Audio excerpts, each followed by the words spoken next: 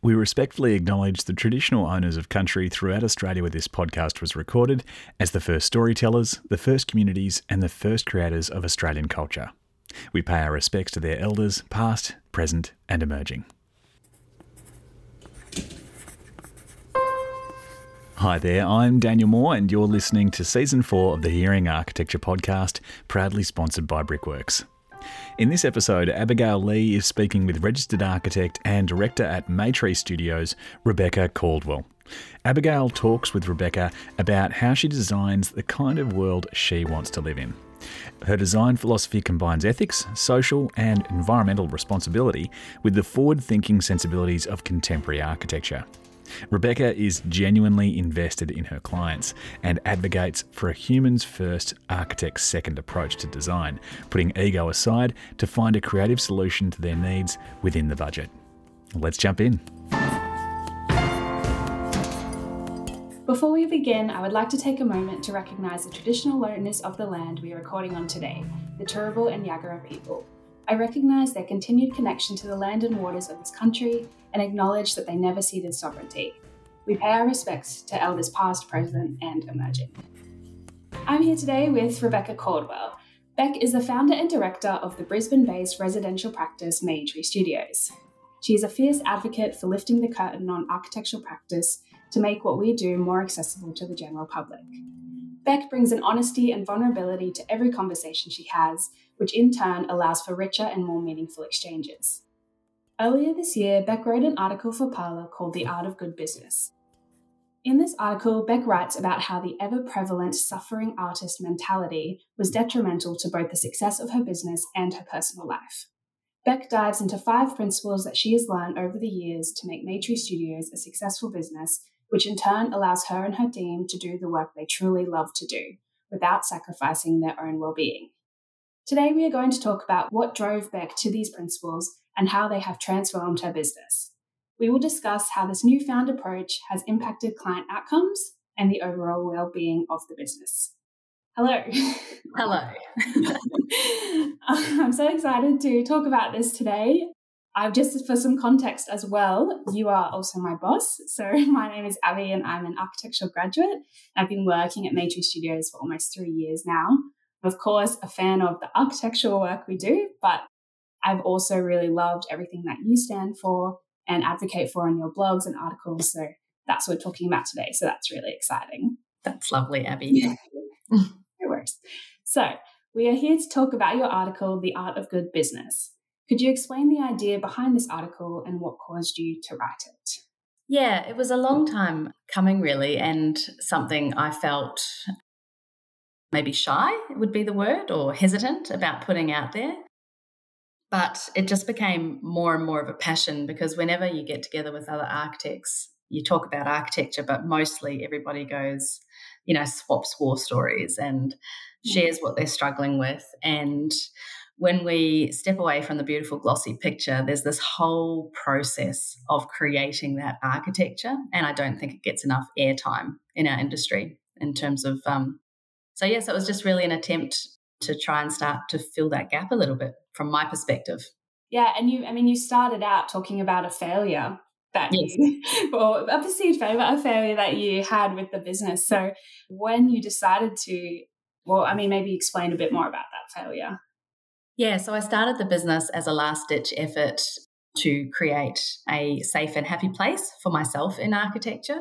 I was fairly burnt out and I always wanted to bring people along with me on that journey. I never had any goal of creating something massive, but I think what happens when you aren't deliberate about what you create, then you will probably naturally grow.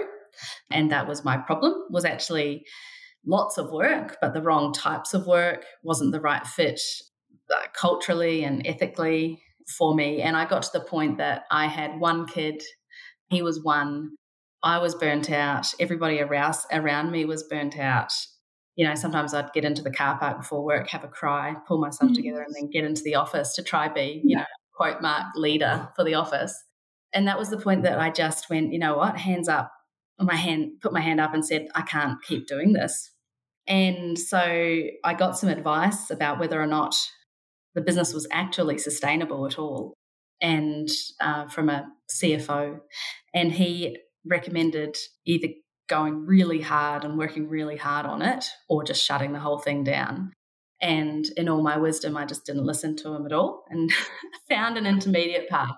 So that was that first point of failure. I mean, the funny thing was I had to figure out what my hesitation was in saying this model has not worked. And really, my biggest hesitation was what my colleagues would think of me, not what was right for me, what was right for my family, what was right for my employees, but, what people would think, about that idea of failure. So once I let go of that, it was pretty easy to then start building from the ground up the kind of business that I wanted, with the kind of work and clients that I wanted as well.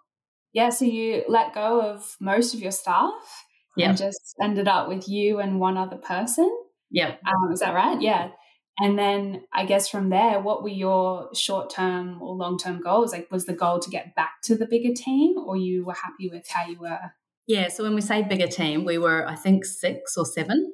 And I gave everybody like a good 6 months and said, look, I'm going to close this down. I'm going to let go of these clients that had been repeat clients, and gave them sort of 6 months to find the right spot for them that might be the right fit. The intention was never to grow again. The intention was from that point on, I felt so burnt by the process of, trying to run a business to feed mouths that I didn't think that I would grow again. And that's actually been something I've had to address since, that fear of growth. But yeah, so Andy Keefe, who's a 25% shareholder in Maytree Studios now, and I launched off sort of on our own under the same banner. And it's not as hard as starting a business from scratch, because you've already got the groundwork, the branding, the website. You're not doing everything from scratch. You've got contacts and clients already. So there was some momentum there. And over time, I guess the key thing that I wanted to do from that point forward was always build it from a really sustainable base. So only work with the people that we gelled with and that brought us joy, and that we thought we could bring them joy as well, the kinds of projects we wanted to do, and for the right reasons. And so we said definitely no developer work. So we started working with people or businesses that had a long-term, like 10 plus year plan, and that's predominantly residential. Yeah, and in your article, you talk about the transition from defining Maytree as a practice to business. In your mind, what are the biggest differences between running Maytree as a practice versus as a business? Yeah, I use the terms fairly interchangeably, really, but I think it's the principle behind it. And I think in architecture, we have used this idea of a practice to give us an excuse for not running sound finances, not paying our staff properly, not paying super properly, relying on unpaid overtime to produce lovely projects. Because that's the idea of the craft, that you'll put aside everything to ensure that the craft is, what's the word I'm looking for, is achieved. That's how I've seen a practice work in architecture. And when I think about a business, you think about it, it flips it on its head a little bit. You have to make sure you're financially viable. You have to make sure you're paying your people properly. You have to ensure you're not relying on unpaid overtime. And that's the foundation. So I guess it's either craft first or business first. And in the past, I've probably seen those things as really warring and competing ideas. But as I've matured and the business has matured, I think they're really complementary. A thriving business provides you the space and opportunity to do craft well. And doing good craft does not mean that you have to be bad at business. The two things really should be complementary. But I guess at the end of the day, the thing we say in Maytree is that we're humans first and architects second. So at the end of the day, the well-being of my team will always come first. And at the end of the day, it's our clients' houses and it's their money. So their well-being will also always come first. And I think as well, it's that shift of, yes, those words can be interchangeable, but it's more a representative of a mental shift from tying it to your ego. Yes. And making it a separate thing that has to work and be sustainable and involve foundations that work for everybody, as opposed to it being this thing that you started because you wanted to get your work out there and your ego, and it's all tied up together. Mm-hmm. So, yeah. And the acceptance of the idea of having failed in that first iteration was that point at which, that idea of ego was really put to death for me, because it was a really humbling and quite harrowing experience, to be honest. And but it's allowed me to kind of move forward in a really authentic way. And I mean, I do think that the letting go of ego produces much better results. Yeah. And then the other thing you talk about is discovering that profit wasn't a dirty word as well, that you can also make money off of doing the thing that you love. And in your article, you talk about the virtuous cycle. Could you explain that a little bit? Yeah. So, and full disclosure, the concept of profit still makes me uncomfortable, it's so ingrained. Yeah, I sort of have formed this concept in my mind about a virtuous cycle of good fees allow you time to design, and time that's not unpaid over time, genuine time. And the result of that time is a lovely project, something you can photograph. It might not get in a magazine, it might not get an award, but it's something that you can be proud of, especially when you're building from the ground up. Like, I mean, your audience is emerging architects. When you're starting from the ground up, you're unlikely to launch straight into an award-winning project. You're likely to build over a few years, building better and better work. So, yes, you don't start out at the top of your fee position immediately, but paying yourself well to begin with is really important, and acknowledging that is the time that has bought you that time. You produce a better project, you produce better work, you can charge more for your fees. So it's this lovely thing that feeds. It's a, what do you call that? Like a positive loop. Yeah. So do you feel like you've reached a good balance between the business side of things and the stuff you really enjoy, like design and building relationships? Yeah, I do. So we were sort of 5 years in when I changed the business model, and we are now coming up to 11 years in total, and we are back up to a team of 7. Yeah, I do. We're producing work that I'm really proud of, and more importantly, we have people who are doing very well out of the process. Our clients are really happy. We are learning more and more all the time about managing budgets, managing projects, and keeping those risks down for our clients. So I feel like we've gotten all the systems stuff bedded down, and it's provided us a really great foundation for that craft. So now we do have more time to produce better work and a broader team with more experience, so we can challenge our ideas more, which is nice.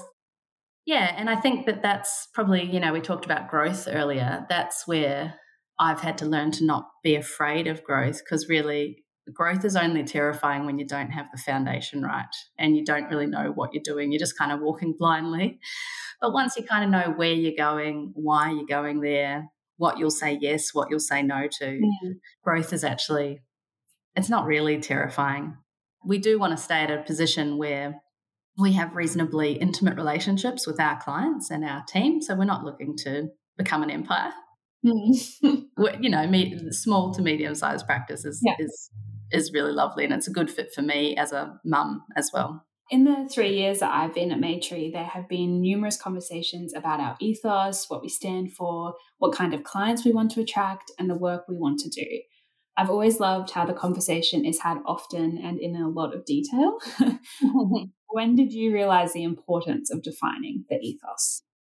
We actually did start the process before I called it quits on Maytree V1, and that's where we sort of really cemented that idea of humans first, architects second. But I don't know, I've always, I'm one of these people that's a sucker for a personality test. Like, I've always been interested in why we behave the way we do, who we are. And for me, business identity is not dissimilar to that. And being clear about who we are and why attracts, and being really clear in that messaging attracts the right kind of people. Like, we had a party recently for a completed house where we had a client brought 35 friends, we brought 35 clients, and I just left that night not only drunk, but also pinching myself at the quality of the people that we get to hang out with on a regular basis through Maytree.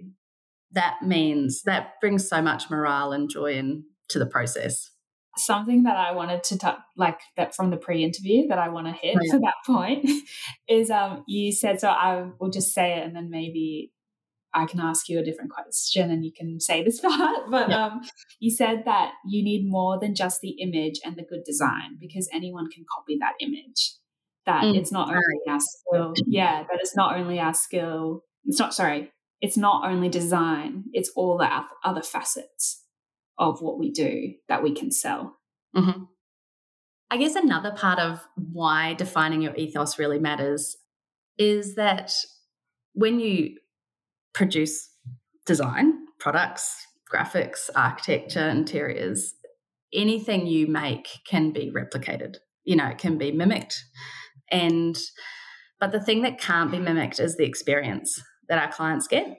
So, when they come and work with us, they get a very warm approach. They get a strong accountability to them and to their process. That is the part of who we are that, is distinctly us. And it's also given me, having that clarity around that has given me a lot of confidence just to be who I am and do what we do. Because you're not competing with anyone. At that point, you might be competing in terms of creation of beautiful images, but that's not where we define our value. So, yeah. Yeah, and I think as well when you put a focus on that, it also exposes maybe gaps in your skills or gaps in your team. And something you've always been really good at doing is bringing on people that have skills in those areas where you're potentially lacking. And you wouldn't recognize that if you didn't take a minute to think about, what do we actually do? What does everyone bring to the table? What are we trying to do? Yeah. And we recalibrate that, as you'd know, like twice a year. So we do a couple of major sort of training days every year that are about saying, who are we? Are we going in the right direction? Is everyone happy? And I think a large part of my approach has always been, I started the Maytree to have some autonomy. And of course, I want to be able to provide that for the people that work with me. So being able to shape the culture of your own environment is so important, which is why I think having those conversations is so important. And we talk about how the business side, so, hitting KPIs, like making profitability, like knowing what we need to keep the business running, then allows us to have these deeper conversations and make these connections. Because if we were just scrounging kind of week to week, or if, careers were unstable, no one would really feel like they could invest or really think about their future there if things weren't clear. So, yeah, these foundations of setting up the systems seems to be very important. Yeah, and I think that's a part of architecture that we don't talk about enough is I've worked in practices where the turnover is quite high. So a client starts a design process with maybe with the owner of the business or something, but there's a 2IC. And by the time they've finished, there might be somebody else on construction drawings. And then by the time they've finished, somebody else helping them through CA. And I think a lot of practices run like that. But consistency of having somebody start your job and then still be there a year after it's completed to do a post-occupancy evaluation, that is an awesome thing. And it feeds into the productivity and efficiency of the business because you're not losing IP every time you have staff turnover. So, there's heaps of research, and I couldn't quote you any of it, but heaps of research around how pay gets us so far, and it's certainly important. But after that, autonomy is such, and being thanked, they're super important for people for retention and staying where they are and enjoying that. Yeah, definitely. So we've mentioned a few times the word of like foundations of the business, but we haven't actually talked about maybe what those were. Like, what would you say were maybe 2 or 3 of the most important things that we do day to day, month to month, that keep the business running well? Mm-hmm. Yeah, so the foundations of what we do, I guess there's a few key things. So the first thing I did a few years back was engaged a business coach to start working with me regularly and run a board meeting style management process, I guess, once a month. So that's with Archibiz, which is based out of Melbourne. And for any of your emerging architects, I highly recommend their course. They're simple. They've got I think it's called DAPS, Designing Architectural Practice course. It's really, really worthwhile.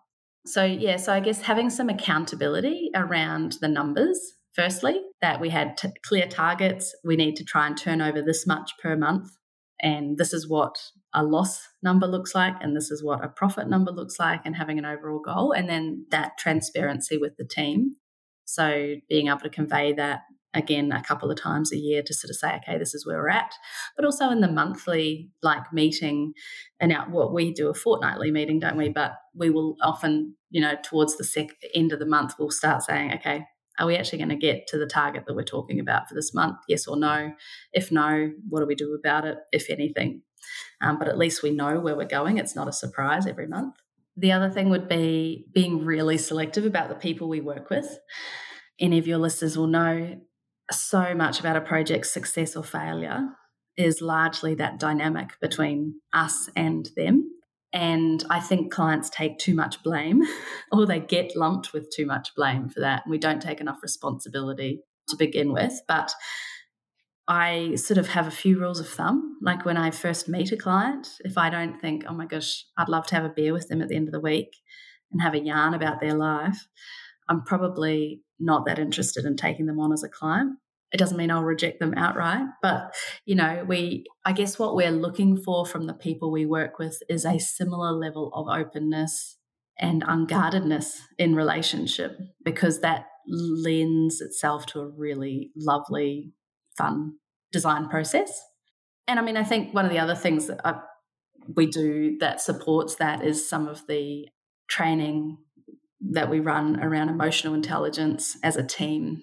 So, because even if you are really selective about your clients, you'll certainly have people that are still difficult to work with at points. And understanding where their values rub up against ours and how to diffuse confrontation, open up communication, move people from a threat state into a reward state. Those skills and communication, I mean, certainly don't think I came across it anywhere in architecture, but they are so valuable. Architecture school, but I think they're so valuable for actually getting a project over the line. Yeah, and it's one of those things where, especially I imagine as a small business owner starting your first practice, you don't want to say no to clients, but actually saying no has meant that you see projects through.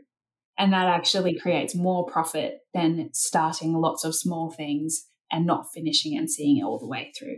Yeah, and I think if I was to start all over again, that's the key thing that I would do different, is I would be more selective.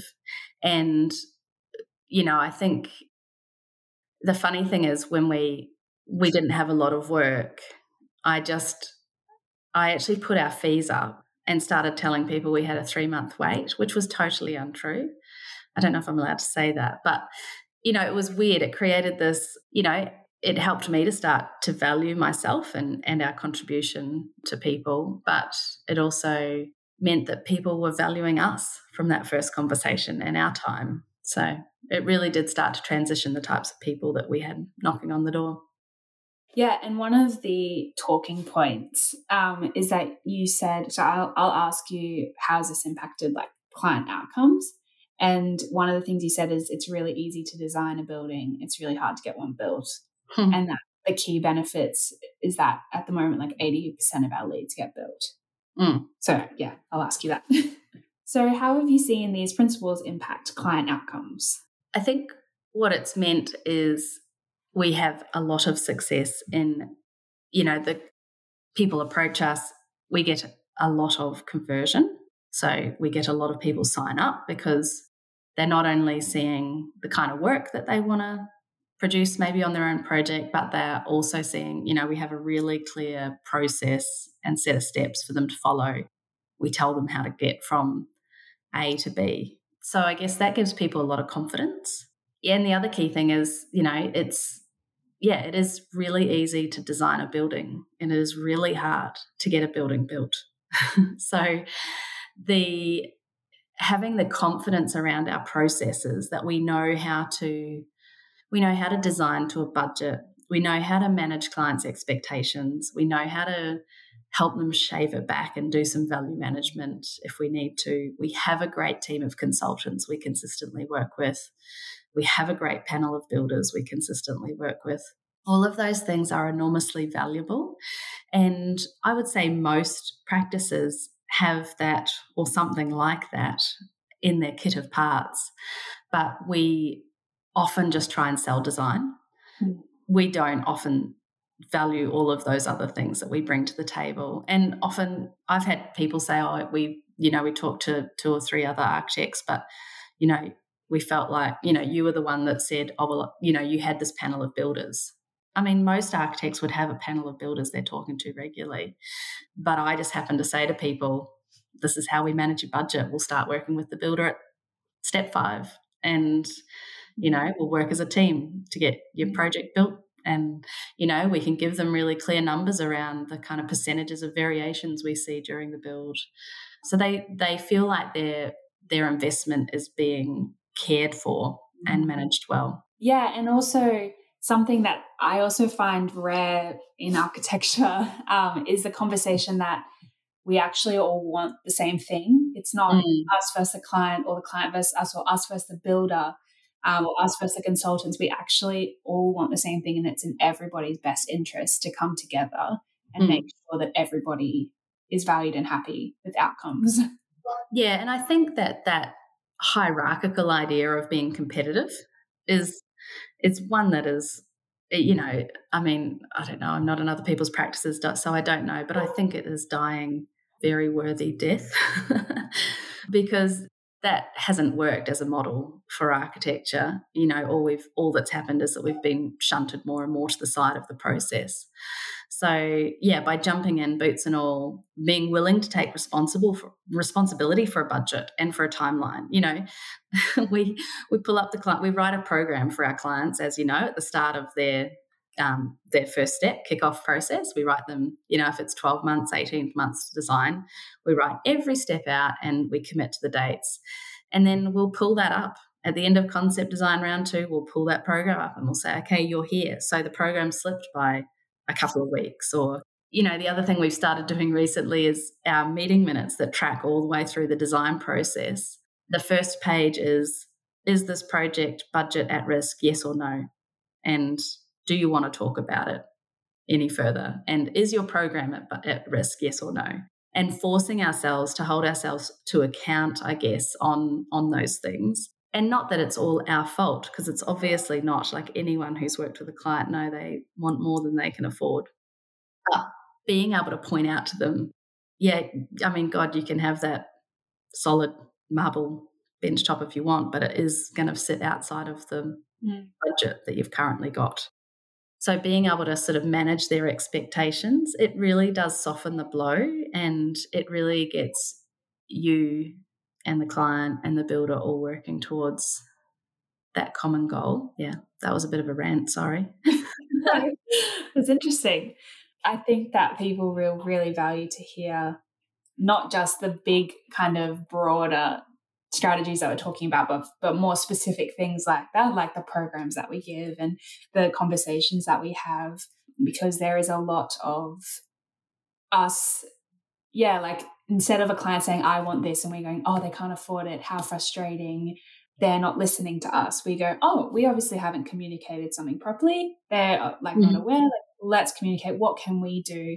And it is this two-sided thing. And we are talking now about, foundations and systems, and how we can put them to the side and do what we love. But actually, they're not really put to the side because we are changing them all the time. Yeah, it's true. Yeah. Yeah. And anything, we have this thing in the office, anything you find yourself doing twice, 3 times, or repeating to people is clearly something that needs a process around it, so that we are not saying the same thing over and over again. And so that we're all saying something consistently. Like since COVID, our offices become spread from the Gold Coast, Brisbane, and the Sunshine Coast, with people working remotely. And that is great. But it brings a fresh set of challenges around keeping the culture and the level of service consistent so that, clients are experiencing the same service whether they're working with Andy or Kate or Alicia or Abby. Yeah. Okay, I'm wondering what we should move on to. Do you have much to say about, like, in the intro to your article, you talk about this suffering artist mentality and how that was detrimental. What were some of the big things that you saw that mentality impacting? And then how did you kind of move to change those? Yeah, so I think we've already touched on one of them, which is that sort of impoverished idea that there might not be the next job. So then saying yes to either too much or yes to the wrong types of jobs, and not saying, not having the courage to go, look, that's not a great fit for me right now. So I think that's probably the first thing. The other was really just, the biggest one is obviously just having a good fee position. The self-doubt that I wasn't offering enough to charge properly. And then when you really, a lot of people really care about the work. That's what the best thing about being in this profession is, that we are a bunch of dorks who really care about what we're doing. But that leads to that unpaid overtime, and in my case, just a lot of overtime. And I didn't really see it as unpaid per se. I probably wasn't paying myself nearly anything anyway to begin with.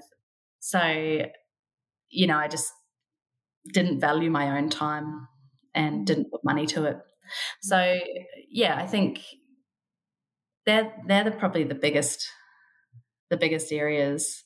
And just the negative sense that, like it's hard to put your finger exactly on it, but, at uni, everyone would talk about it. Lecturers would make jokes about it, or visiting speakers would make jokes. Oh, if you be an architect, there's still time to swap over to project management, or, and I've been guilty of doing that myself. But this is an incredibly rewarding profession, and we bring enormous amounts of value to our clients. So I really think that conversation has to shift, if it hasn't already. I mean, I may just not have my finger on the pulse, but if it hasn't, it does need to shift, because, there's no reason why, we are living in a society that values design more than ever. Some of it they think is cheap because it's proliferated so easily on Instagram or the blog, right? But I think that people are more educated than ever on what is good design and valuing that in their own lives.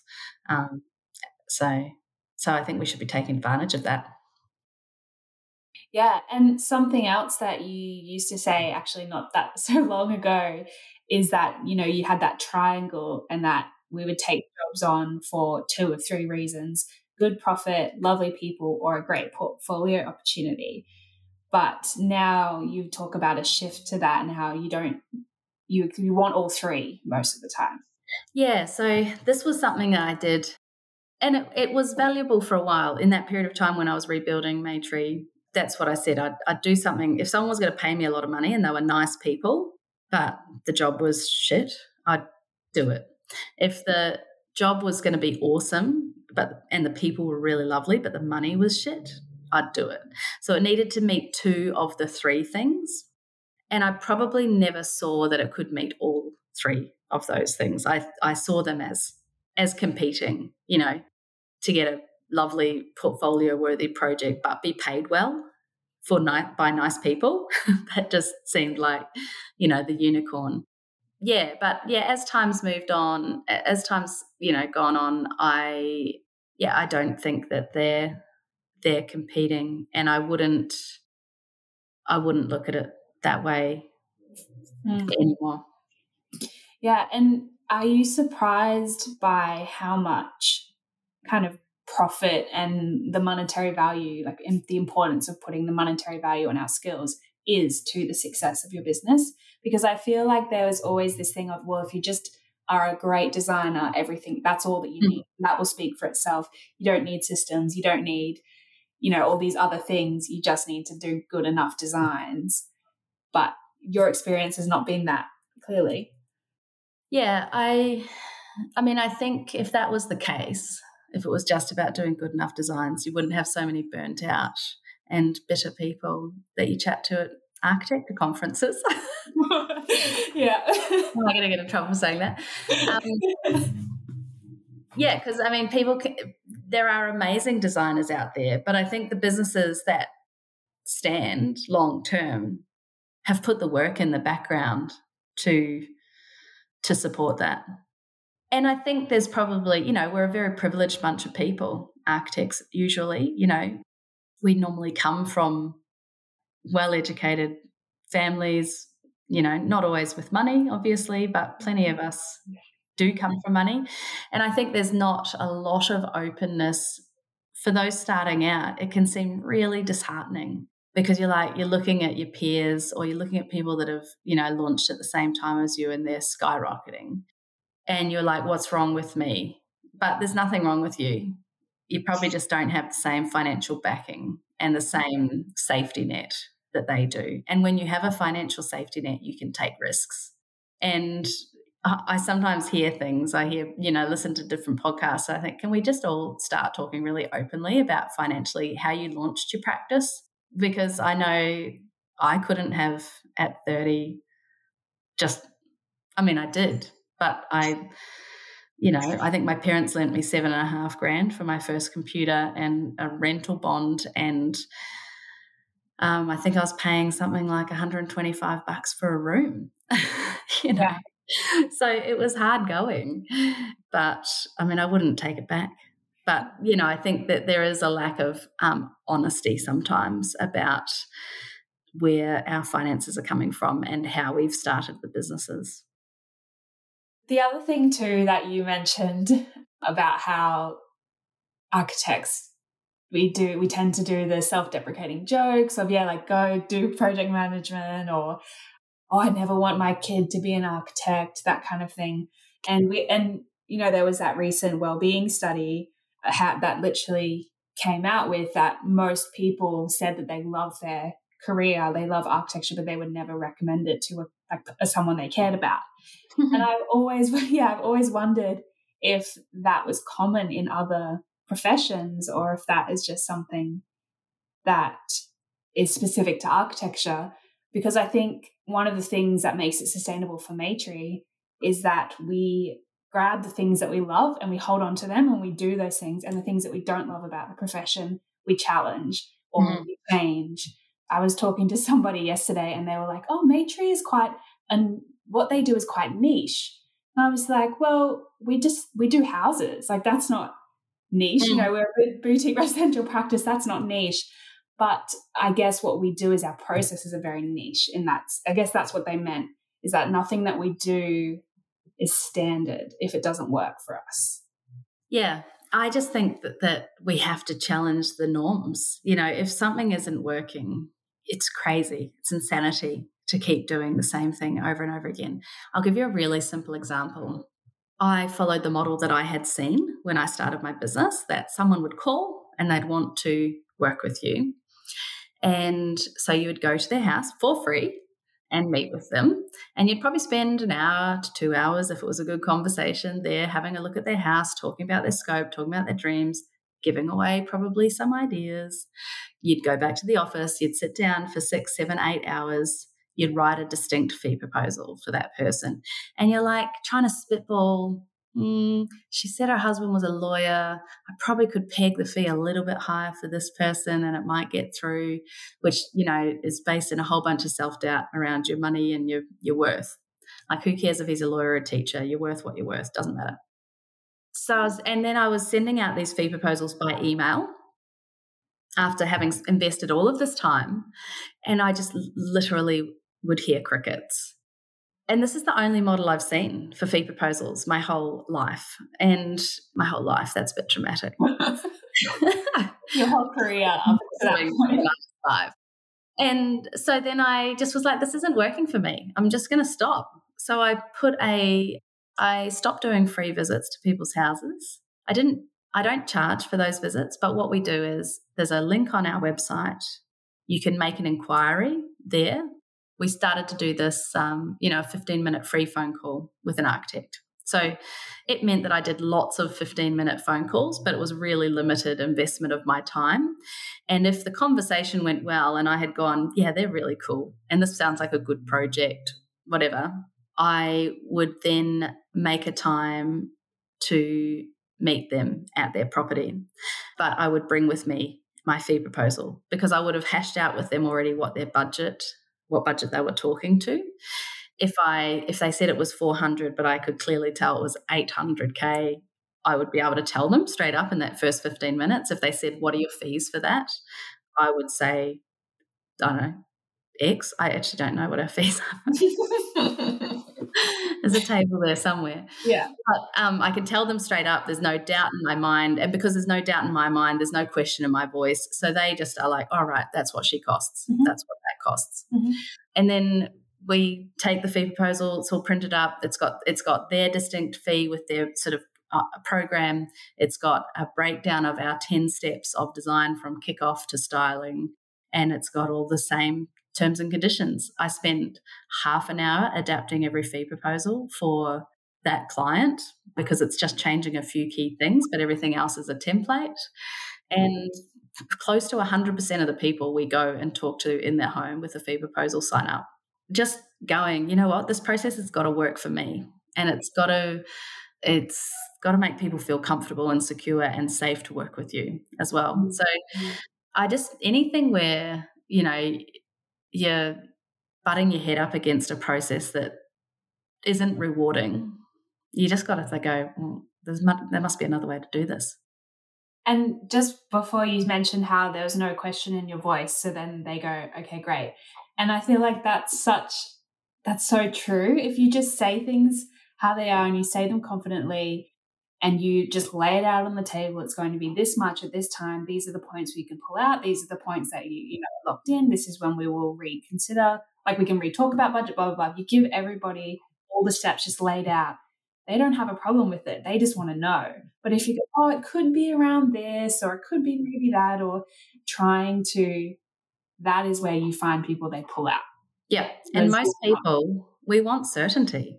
Like, we want certainty and confidence, and we'll pay more if we know it's going to be good. So it's a no-brainer. Yeah. We do that all the time. It's that thing of, I could just get the meal that I always like, right? Like the meal that I always get because I know that it will be good and it's stepped out to me, as opposed to getting the thing that you've never tried because it might not work out. So I feel like the more information we give our clients, as opposed to holding on to that thinking like, oh, well, they don't understand, we're the architect, they're not. There's no point explaining to them all the design process. We're better to just give them the outcome. That's not true at all. They do want to understand. They're invested, especially for residential. They're putting their money down. This is their dream home for their family. They want to know. And by telling them what we do, they then see the value. Yes. It is that cycle. What we're saying. Another thing that we've sort of shaken up, and I'm totally happy to be transparent about it, is about percentage and fixed fees. So we charge percentage fees, and we have I think it ranges from like 18% at about 300K at the moment, and dropping to something like maybe 9% at 2 mil. So, and it's like a spectrum. But what we do is, because everybody knows there's always scope creep in a project, clients always want more. So we say, look, this is our fee for this. If you stay within 20% of that budget that we've discussed, no worries. So if you've signed up at 800 and you're sort of creeping on 950 a mil, we probably won't raise it, because there's probably not a significant addition to our workload. But if we're moving up to 1.1, we will vary our fee for those stages of work. And that's why getting to some price certainty really early in our process is super important. And just that simple change, because clients think, architects, they're going to charge a percentage. So if I choose like Astra Walker, beautiful gold-plated taps, I'm going to have to pay more to my architect, but the tap didn't cost the architect anything more. You hear that stupid argument. And so essentially we're giving our clients a fixed fee. If they stay within 20% of their budget, as far as they're concerned, they don't need to have another conversation with us about their fee. And if they're going above that, we can tell them, hey, you signed up at 1 mil. you're now talking about a 1.2 mil project. Are you happy for us to submit a variation for that additional scope? And I've never had an uncomfortable conversation around that, because everybody, they know it's what they signed up to. It's very clear in our first conversations, and they're knowingly going up that budget bracket. They're not finding out after the job's been tendered and they've spent 100% of their fee with us. They're finding out at about 35% of their fee with us, getting some budget certainty around that. Yeah, and it gives them the agency and accountability as well for their own decisions. There's no surprise on either end. And even just recently, we had a client who has wanted quite a big design change quite far into the process. And we went, okay, we can do that. This is what it's going to cost. This is what we're allowing for. And once you put it in their hands, then they can decide the value. And then they can go, yep, no, I do really want this thing. I'm happy to pay for it. Or they go, okay, maybe not. And then there's no resentment. It's not us going, oh, they're making us do this thing that they're not going to pay, or there's no resentment on their end being like, they didn't tell me they were going to charge, and then they did it, and then they charged me.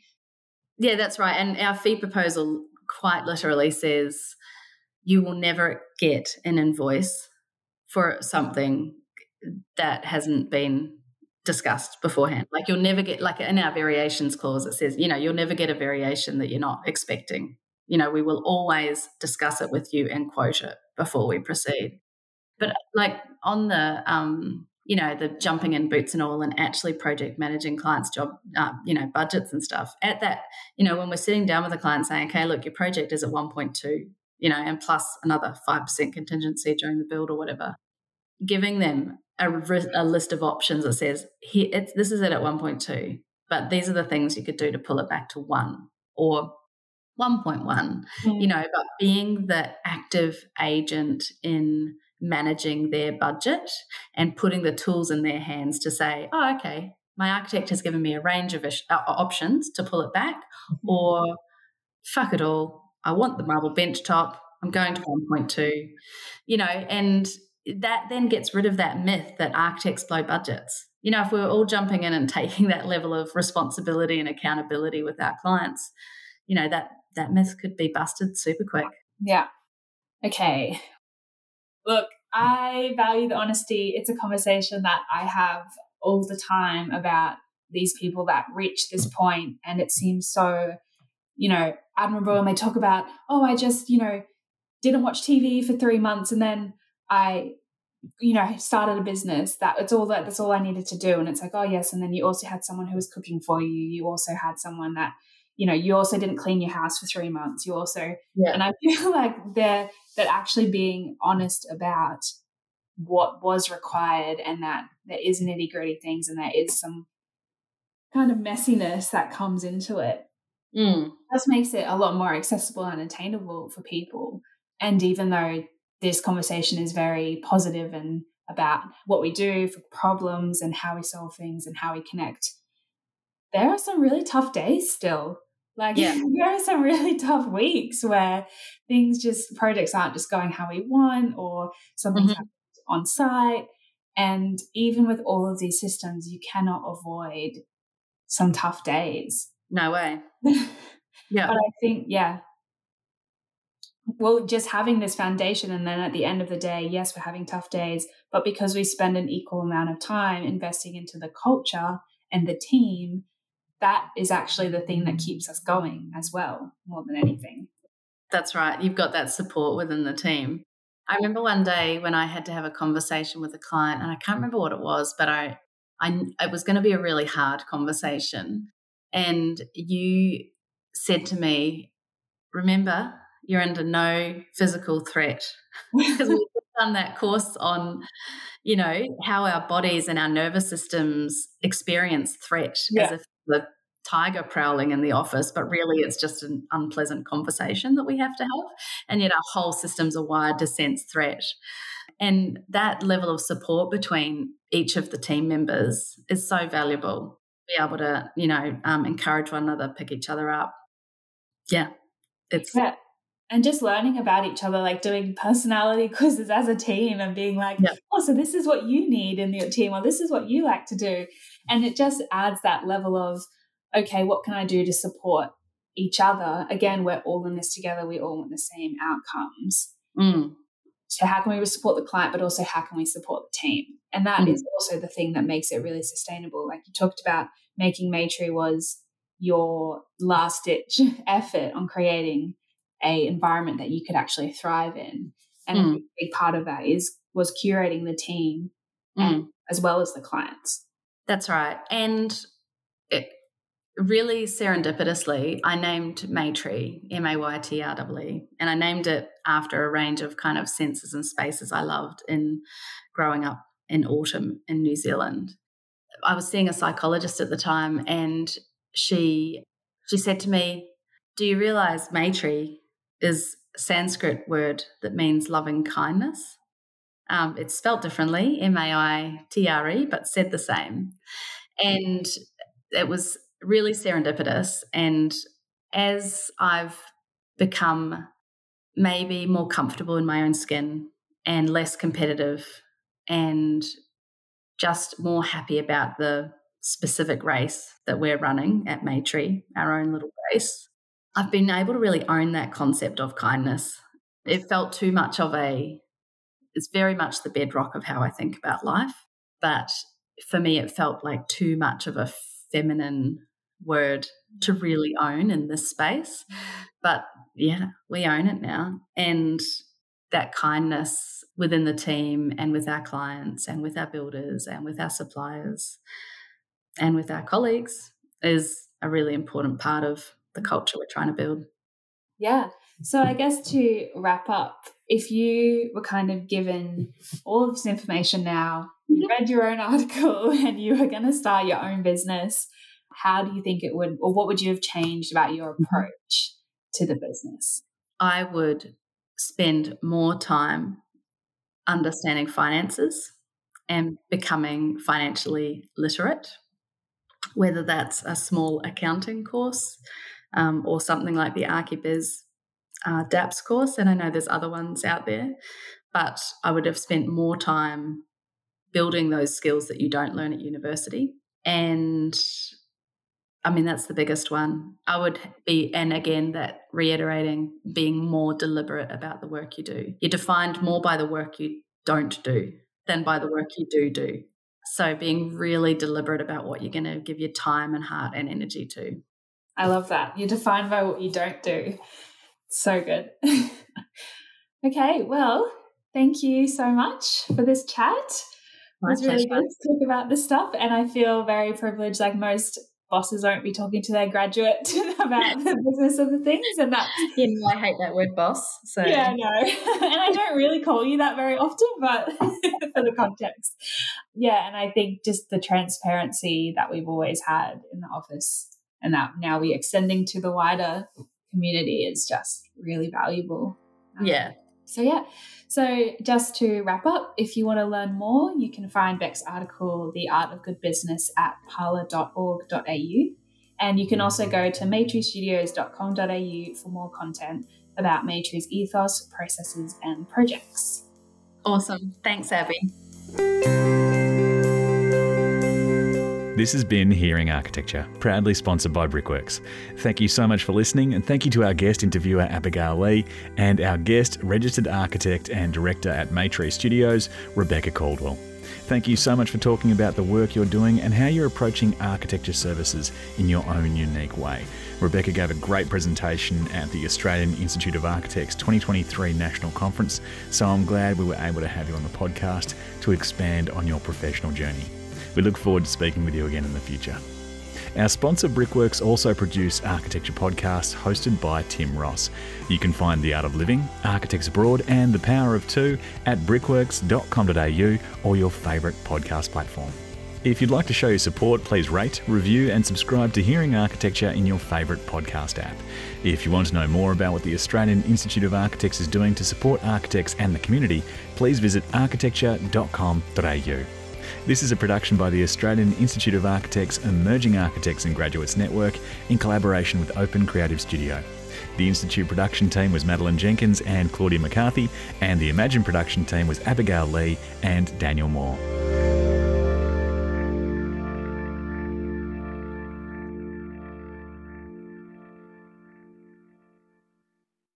This content is brought to you by the Australian Institute of Architects Emerging Architects and Graduates Network in collaboration with Open Creative Studio. This content does not take into account specific circumstances and should not be relied on in that way. This content does not constitute legal, financial, insurance, or other types of advice. You should seek independent verification or advice before relying on this content in circumstances where loss or damage may result. The Institute endeavours to publish content that is accurate at the time it is published, but does not accept responsibility for content that may or will become inaccurate over time.